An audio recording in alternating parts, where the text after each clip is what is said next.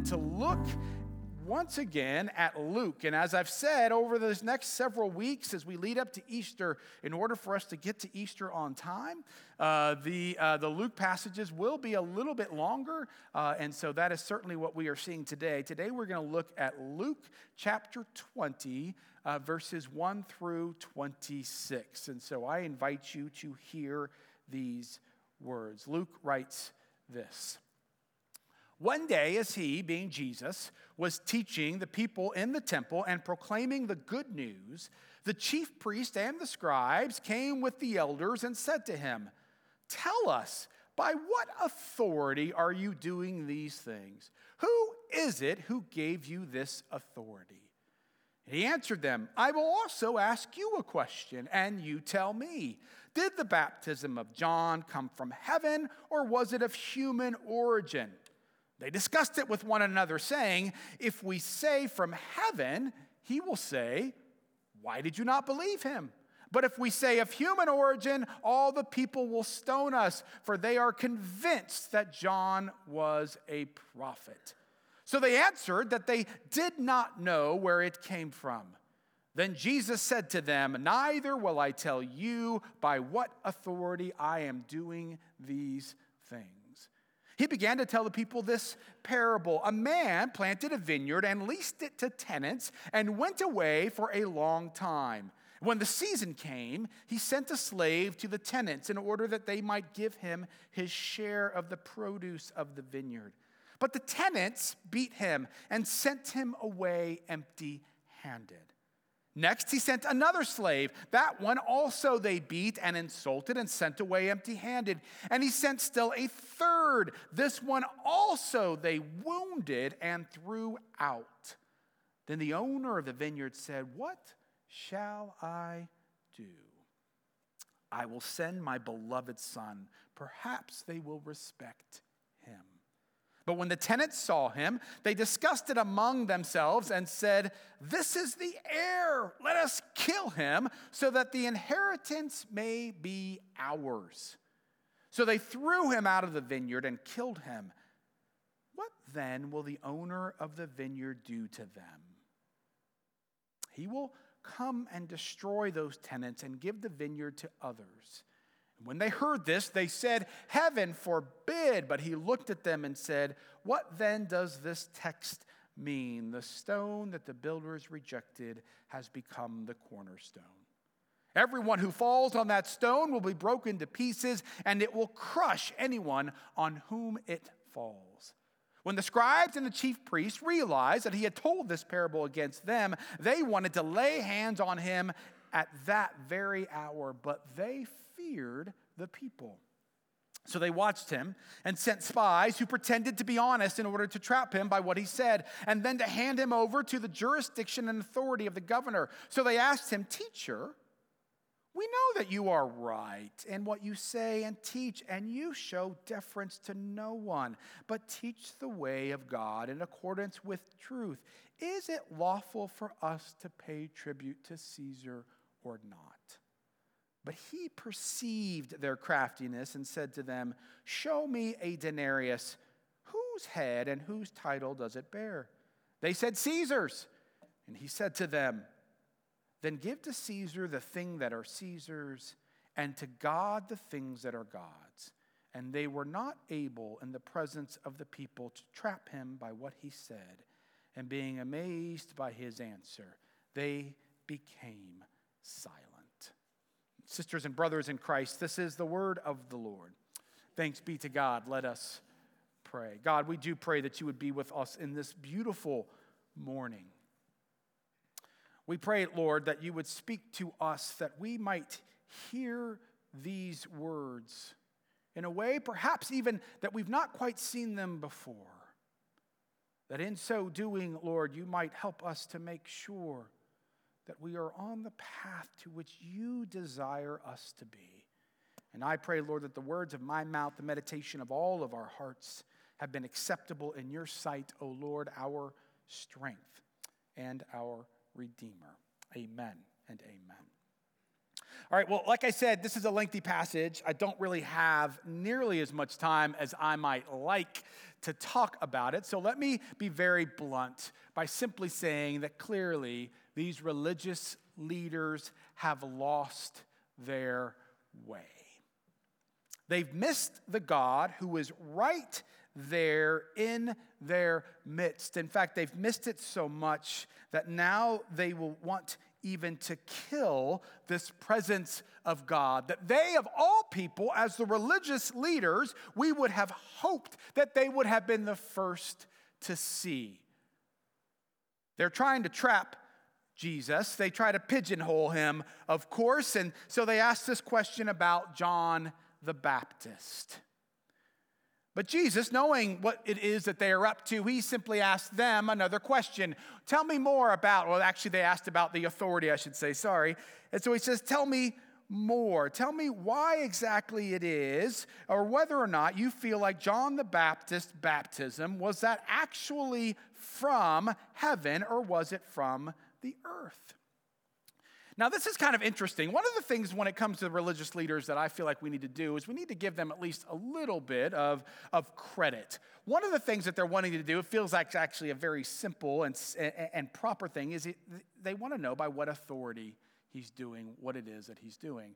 I get this, several years ago now, probably 7 or 8 years ago, I was out in the gathering space before worship. I think actually worship had already begun, and a gentleman whom I had never seen before, he came up, he had a coat on and a hat on, and he came up and he said, "Are you the pastor?" And I said, "I am." And he said, "Great." He said, "I have a word from the Lord that I want to tell the congregation."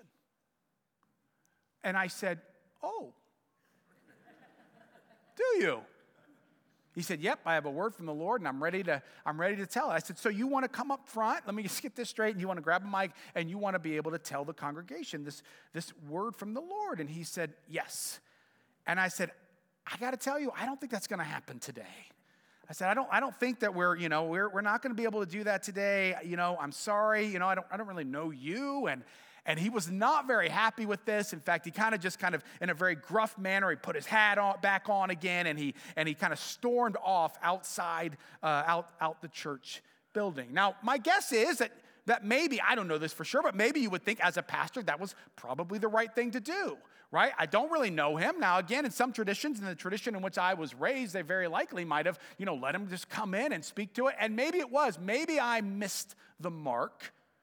But it is a part of Pastor Scott and my job, right, is to make sure that whatever is happening up front here, that we kind of are familiar with it and know what it is that's going to be said. And so in that sense, of course, I want to give a little bit of credit, a little leniency to these leaders. But at the same time, what's fascinating is to see the discussion that they had with one another. I love this kind of inside view because Jesus just simply asked, "Tell me about the baptism of John the Baptist." And what's interesting, of course, is that in this conversation, at no point does it seem like they really are just saying, "Well, let's just kind of tell him what we think.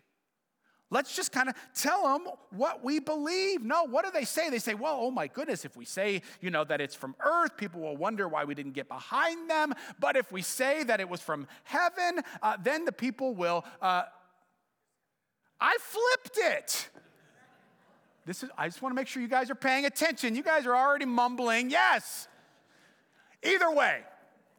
Okay, either way, it's not right. What they're doing is they're talking to each other about what exactly are the people going to think? What is going to happen to us if we tell Jesus the truth? And so they completely miss out on what is actually genuine and true. They completely miss out on the whole question, and they may not even be mindful that they have done it. They may not even been mindful of the fact that they have not actually answered the question that Jesus asked or even deliberated on it. Their only wonderings were what is going to happen to us and what will the people think. So then, of course, we get down further and we see this whole question around the coin. And again here, this would have been very easy when they say to Jesus, "Hey, tell me, what should we do with the seeds? Should we pay taxes or not?" Now, Jesus easily, of course, he could have said, even from there, give to Caesar what is Caesar and to God's what is God's, but he doesn't do that, right? We've talked about this passage before. Instead, he says, show me a coin. Let me see this coin. And so they show him this coin. And in so doing, he does two things here. One of the things, of course, is I think he's subtly reminding them that just as this image that is on the coin is Caesar's, that when he says give to God what is God's, he is trying to remind them that the image that is upon them, of course, is the image of the Almighty, the image of the one who created him. But the other thing that Jesus does when he does this, as Dale Bruner points out, is he causes their hypocrisy to be revealed. Because they pull this coin out from what they have. They're touching this coin. And they should not have been, according to their own rules, touching this coin from Rome, this Roman coin. And so all of a sudden, what they're doing is they are displaying their hypocrisy. And they may not even know it. They don't actually care again about the question that Jesus is asking. No. Rather, they have completely distorted everything so that all they're trying to do now is figure out how they can get rid of this Jesus. And they don't realize that they are, by doing so, giving up on their own things that they said that they valued and that they deemed is important. Now, the reason why I bring that up this morning is not so that we can sit here and just find ways that we can make fun of these religious leaders. The question that I've been asking this week is this: how did they get where they are? I have a hunch, and you can disagree with me, I have a hunch that when these young men, and they would have all been men, when they were young, when they were boys or in their teen years, that they did not say, I hope one day I can become a religious leader who misses God completely and who wants to ultimately kill someone named Jesus. Something tells me that these religious leaders did not begin from this place where they hoped someday that they would be able to completely misunderstand who God is. The question then that I've begun wondering this week is this: how did they reach this place? How do we reach a place where we completely miss God and we may not even realize that we are here? Which brings us to this interesting parable that Jesus tells. Now, thankfully, this parable is much easier than the last couple of parables that we've been doing. It's very straightforward. Unlike many other parables in Scripture, this one probably is kind of an allegory. By that, I just mean it kind of, it takes one person from a parable, and you can clearly see that's who this is in real life. And this person or character from a parable, and okay, that's who this is. It starts in a vineyard and with an owner, right? And the owner, most would suggest to you, is, of course, God. And he has this vineyard, right? And so he plants these things. He's the one who's done all this work, kind of the creator, if you will. And then he gives it to the tenants, to those who are supposed to steward over it, right? And a lot of times we've seen of late that, we talked about this probably last week, especially that Jesus is longing to kind of give people, right? To give the church, to carry on this message, to kind of tend this field, if you will. So he gives it to these tenants. These tenants, God would say, are the religious leaders, right? But now the religious leaders, it's probably also all of us, but they have this assignment to take care of what God has given to them. Well, the season comes when the owner is ready to kind of, harvest. The harvest has come, and so he's ready to come and take his part of that. And so he sends a slave. And the first slave goes, and they say to themselves, you know what? The tenants do. We like having this fruit. We've worked really hard for this. We don't want to give this away. And so they beat up the slave, and they say, no, run along. So the owner says, okay, I'll send another slave. And this time they send the slave, and this time they both beat him up and they insult him, we are told, and send him along his way. So he sends a third slave, and this time we're told they wound the slave and send him back. Most would suggest that these slaves are are the prophets that have been sent again and again to God's people. And again, God's people are always rejecting those prophets. So finally, the owner says, I'm going to send my son. Now, who's the son? You guys are so good. And what's interesting is it's not just son, it's the beloved son. The same word, the same verbiage earlier in Luke that God uses whenever John the Baptist has baptized Jesus. So he sends the son. And at this point, all of a sudden, these tenants think, you know what? Not only do we not want to give him this produce, we want to own this. We're tired of renting. We're ready to own it. We're going to kill him. And so they take him outside the vineyard, we're told, and they kill him. Interestingly enough, of course, in several days, they will take Jesus outside the city, and he will be killed there. One of the things that's kind of fascinating, actually, is that Jesus tells this whole parable, and the religious leaders are mad because they know it's about them. And yet the parable's not actually finished in the sense that they hadn't actually yet been a part of Jesus' death. Like, they're mad about this parable, but then they go ahead and live into it anyways, which I find very fascinating. So sure enough, he dies, right? And so we have this fascinating little parable right here in the middle of these two stories between the authority and John the Baptist and giving to Caesar what is Caesar and to God's what is God's. There's lots that you can do with this parable. But this time, kind of because we brought it all together in one passage, what I was most struck by is what Alan Culpepper says about this particular parable. And I want us to hear this. Here's what Culpepper says. He says, the tenants did not start out to take the vineyard from its owner. They only wanted to keep its produce for themselves. They did not set out to commit murder. The first servant they only beat and sent away empty-handed. What is Culpepper saying? Culpepper is saying this. They didn't start out as being murderous, these tenants. You know what they wanted at first, likely? They just wanted to kind of, have some fruit, make some produce, grow a grapes, right? That's what you grow in a vineyard, isn't it? Do we really not know? Thank you, good. Yeah, so they just wanted to grow, right? That's what they wanted. They just wanted to do this. And then, you know what? They started really liking that. And then they started thinking likely, this is a lot of work. And so then they wanted, they're like, well, I kind of want to keep all of this actually to ourselves. We don't want to give any of this away. And so then they beat an insult, then they wound, then they kill. They don't just start here, right? You don't just start saying we want to kill. It has been this fascinating process where they've moved, and before you know it, all of a sudden, they have blood on their hands. These religious leaders, they didn't just start over here saying, we don't see you, Jesus. You're not really a God. You're not really the Messiah. They don't start by saying, how in the world can we get this person to the right politicians to have him killed? No. My guess is they started over here with good intentions and purposes, and yet along the way they lost the path. Culpepper goes on, he says, the theological language behind this, he says, you can find in the book of James, chapter 1, verses 14 and 15. Here's what that says. It says, but one is tempted by one's own desire, being lured and enticed by it.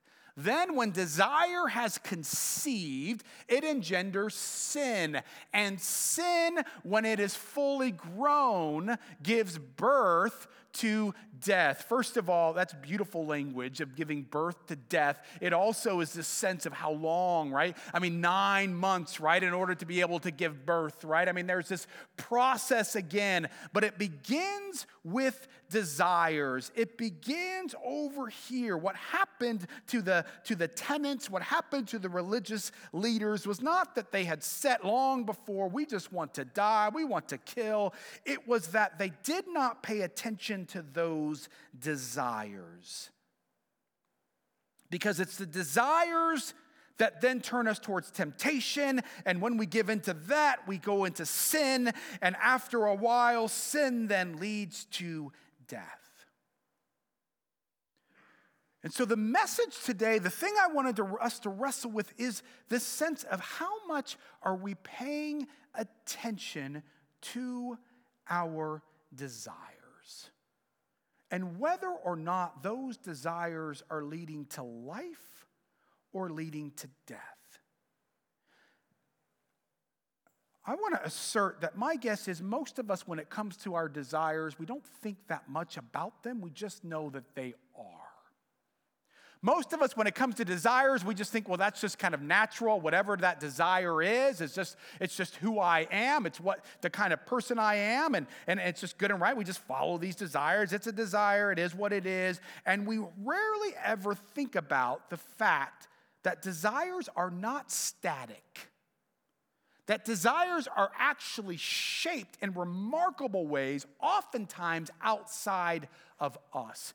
David Foster Wallace, he's talking about worship here, but I actually think it's very much akin to what I'm talking about desires. And he says this.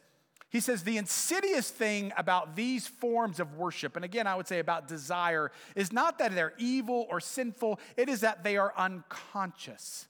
They are default settings. They are the kind of worship you just gradually slip into, day after day, getting more and more selective about what you see and how you measure value without ever being fully aware that that is what you are doing. In other words, I think far too often we begin to just think about sin and we think about that, right, which is important. But the question is, do you go back and do we begin to question our desires? And what are we desiring? And why is it that we are desiring this? And what are those things in our lives that are impacting what we desire? So, for instance, I've used these analogies before, at least a couple of them. McDonald's. Growing up, when I was a kid, when I would go to McDonald's, I like a cheeseburger. I still do. I like a cheeseburger with just meat and cheese. That's all I want. But back in the day, when you went, you didn't make special orders, right? You just got the cheeseburger that they made, right? And it had ketchup on it, and I hated ketchup. I still hate ketchup, right? Now, you could do a special order, but I am telling you here to tell you that you would wish that you had not, because the look that they gave and how long it took, and you knew it had been spat upon, no question about it. So what did you do? I took the cheeseburger, I got a bunch of napkins, and you scraped it off.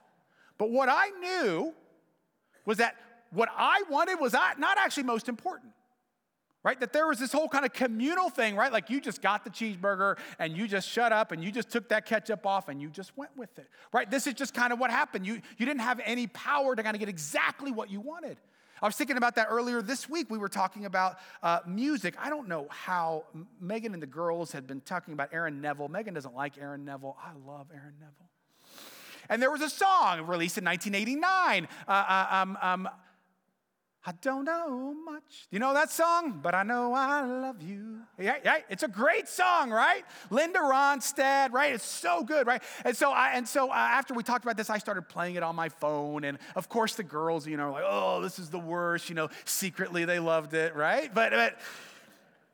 But you know what? As I was remembering this, how I was able to hear it again and again, because I hated spending money on things, was I waited, right? I think it was at 8 o'clock. I think they had a top 8 at 8 on WBBM down in Mobile, Alabama. And I had you had your two fingers, one on record, one on play. And as soon as that one hit, right? Because of course it was number one a lot because it was an amazing song. You just hit it and recorded it, and then you could listen to it all the time, right? But that was the only way. But of course, this week, when I wanted to listen to this song, what did I do, right? I just Googled it, and all of a sudden, boom, there it is, right? And it's just right there. I didn't have to wait until 8:14 until they finally played it. I didn't have to wait till any of those things, right? It was just there. It's so simple with YouTube or Spotify, whatever else it may be, right? You have it right there, right at your fingertips. Or Starbucks. This is one I've often used. I've always loved the chai at Starbucks, and I've said before, I used to always get the grande vanilla, non-fat, no water, chai tea latte, right? And it was just so good. And that used to be really complicated, but this day and age, it's not complicated because people, get things that are like 50 words long, and it's insane, right? But I get this, right? And I love it, and it's perfect for me, right? But here's what's happened. Because of that, as I said before, when you have your Starbucks and you come into the doors of this church, that you don't leave the cup and you don't leave the way that shaped you. You don't leave it there. You bring it in here with you. And you've been able to listen to whatever song you want whenever you want it. You've been able to have the burger you want whenever you want. Heck, they'll even deliver it to you now.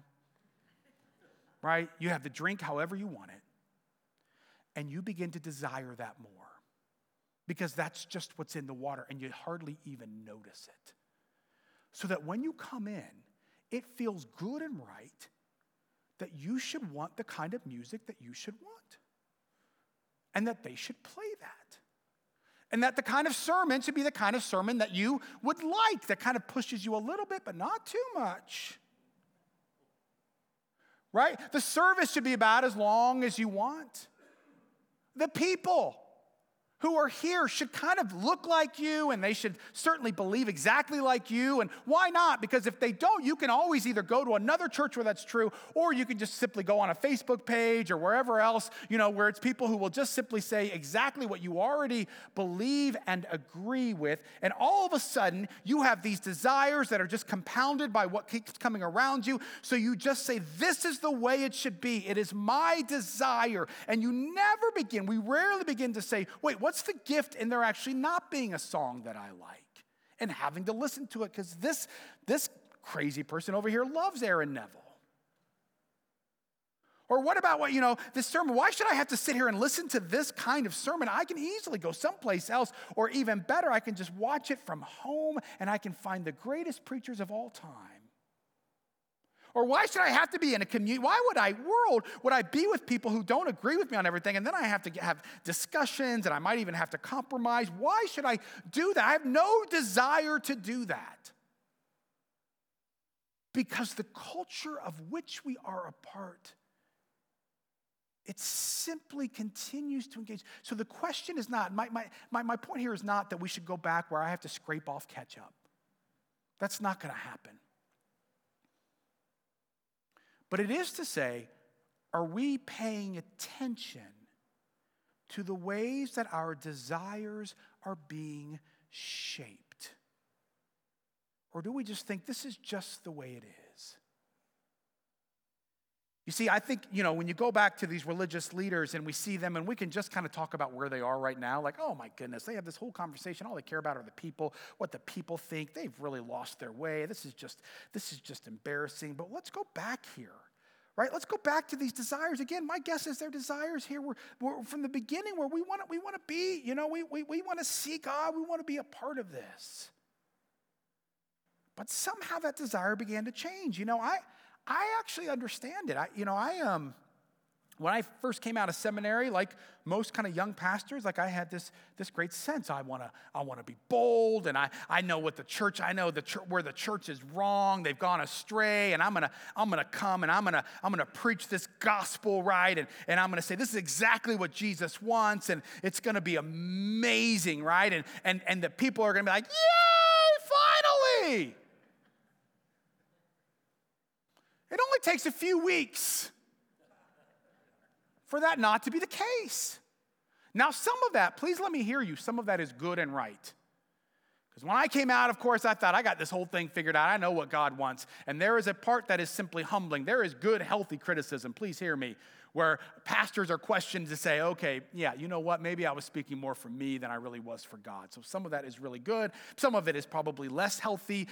The point, though, is this: no matter what, there comes a time when, if you're not paying attention, what you begin to ask, consciously or subconsciously, is, do I want to really preach what I think Jesus is saying, or do I want this next week to be a nice week for me? It's very natural. And if there's enough time, after you hear enough things from people, your desires begin to change, and you may not even be aware of it. Or what about giving Caesar to Caesar what is Caesar, God what is God's, right? I mean, this has got, so much to do, of course, even many look at this when it comes to politics and the church and our faith. These religious leaders, they were kind of assigned by Pontius Pilate, so they're pretty smart. And my guess again is, much like people of faith who go into politics, that there's a sense that when you begin, your desires really are, look, I want to bring Jesus. I want Jesus, because Jesus should have an impact on how we run our government and how we do politics, and that is absolutely true. I was listening to an author earlier this past week who was talking to a well-known religious leader who's also very deep into politics, and the author was kind of, he was like, I don't understand this particular person, this pundit, and many of his friends, brothers and sisters in Christ. They had this person, this politician whom they used to really love, and is a Christian brother, and was a friend of theirs, and just not long before they started really kind of booing him, and it was clear that they had turned their back on him. And so the author said, I'm so confused. What happened? How, you love this person, and they were, they're Christian, they're still your friend. Like, how did this happen? And the religious pundit, the Christian brother said, this is just politics.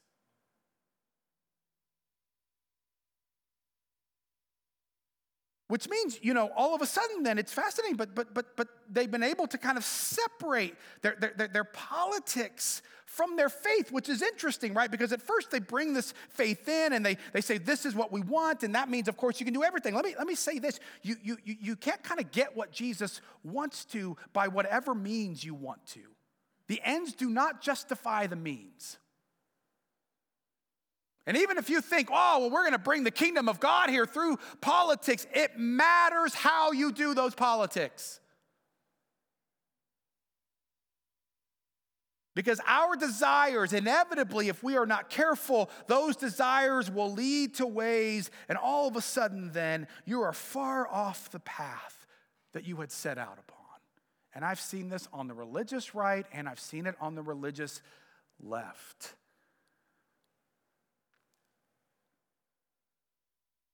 All of these things can begin to shape our desires, and the question is, are we mindful of the ways in which our desires are being shaped?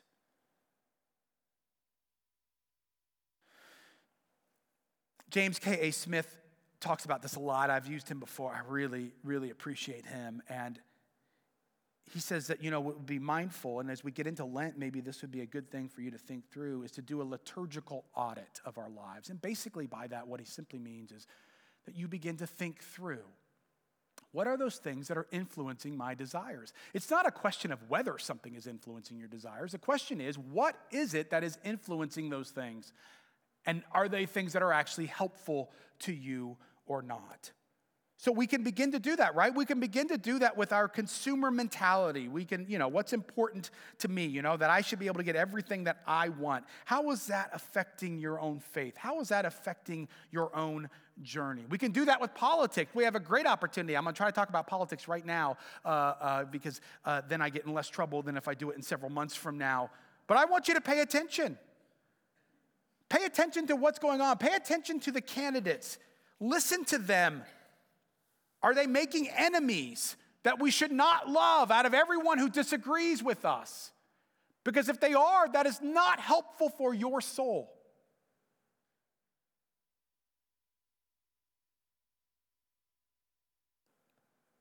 In what ways are they simply peddling fear that then cultivates anxiety, which will never help you in your path toward being with the Prince of Peace? And are they, and I'd say this is most important because quite frankly, it is oftentimes our Christian brothers and sisters who are most the traitors in this. Are they saying if we don't win this, Christianity in America is doomed? Remember, Jesus is days away from giving up all power and going up on a cross. Whether or not, whatever happens to America, ultimately, I am here to tell you, it is up to God. That doesn't mean that we can't go. That doesn't mean that we can't participate. That doesn't mean any of those things. But do not allow us ever to think that what is most important to Jesus is that we have power, earthly power. What are those ways, paying attention, what are those ways in which we are being shaped.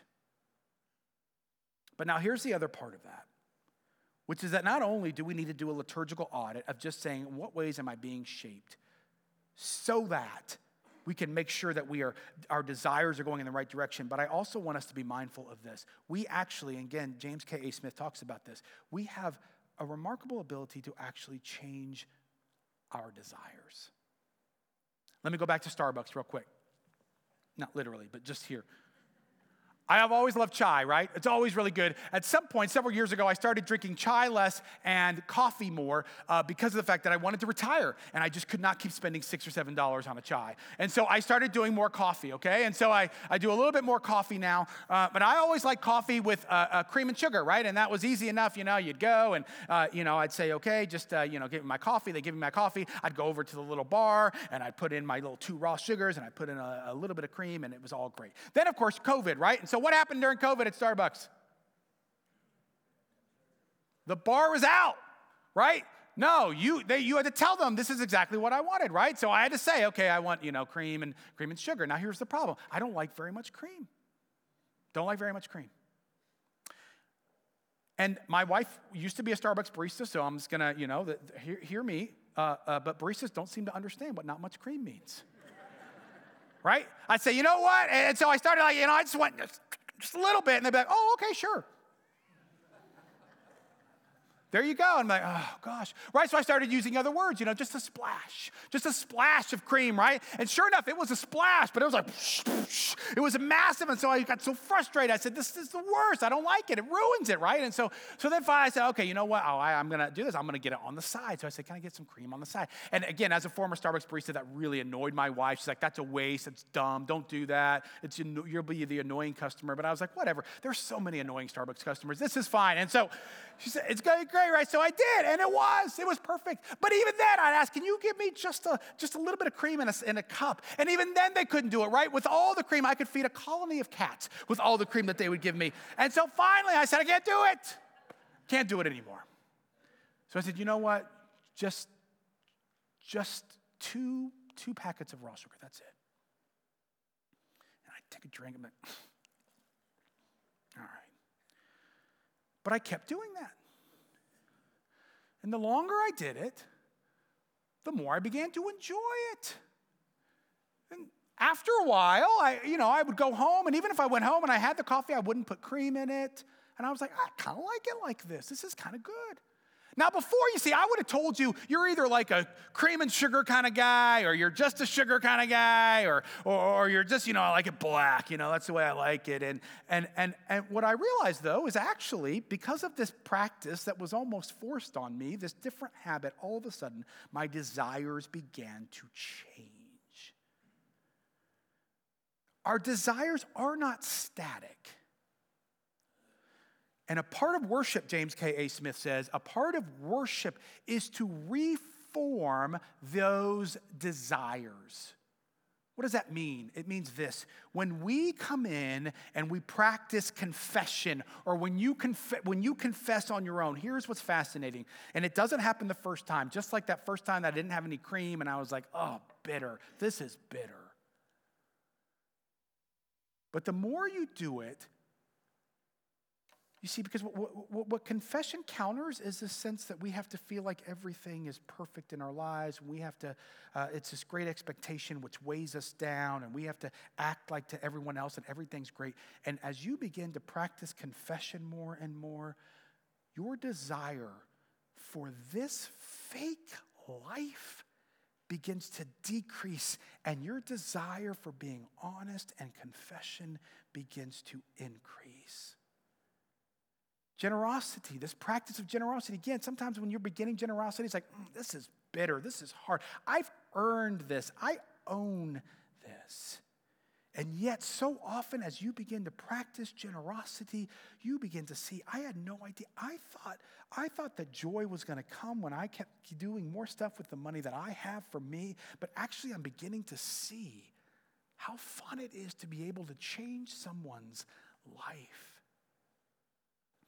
Reading Scripture, right? And reading Scripture and beginning to see, right, how the Lord is speaking to you. All of a sudden, it begins to change our understanding. You know, we oftentimes like to think that we can just find our own path. That's really what's best. I will be happy. I know myself better than anyone. I'll be happy if I just follow my own path. And yet, what you begin to see is that you begin to desire more to follow Scripture the longer that you practice it, because you begin to see this is life that really is life. Slowing down, what we talk about so often here, it counters this false narrative that all of us, almost all of us, including myself, have, which is this sense that why I'm important, why I matter, is because I'm busy. That's why I'm significant. And all of a sudden, when you begin to slow down, you begin to desire more to live life with margin so that you then can actually see what is in front of you. You can see Jesus in your midst, unlike if you were simply running from one thing to the next. In a week and a half, we're going to start Lent. And my encouragement to you in that space is to think through this. Maybe it's a liturgical audit. Maybe you just want to say, I've never really thought about the influence that everything has, right? We've talked about this, the influence of living in a community where people seem to have everything, where they're always going to great places, all these things. And again, I am not suggesting you go back to hamburgers with ketchup. This is the reality. My only question here of this audit is to pay attention to it and to know it is shaping you, or to ask at least how it's shaping you. And or perhaps to simply begin to engage in a different kind of liturgy.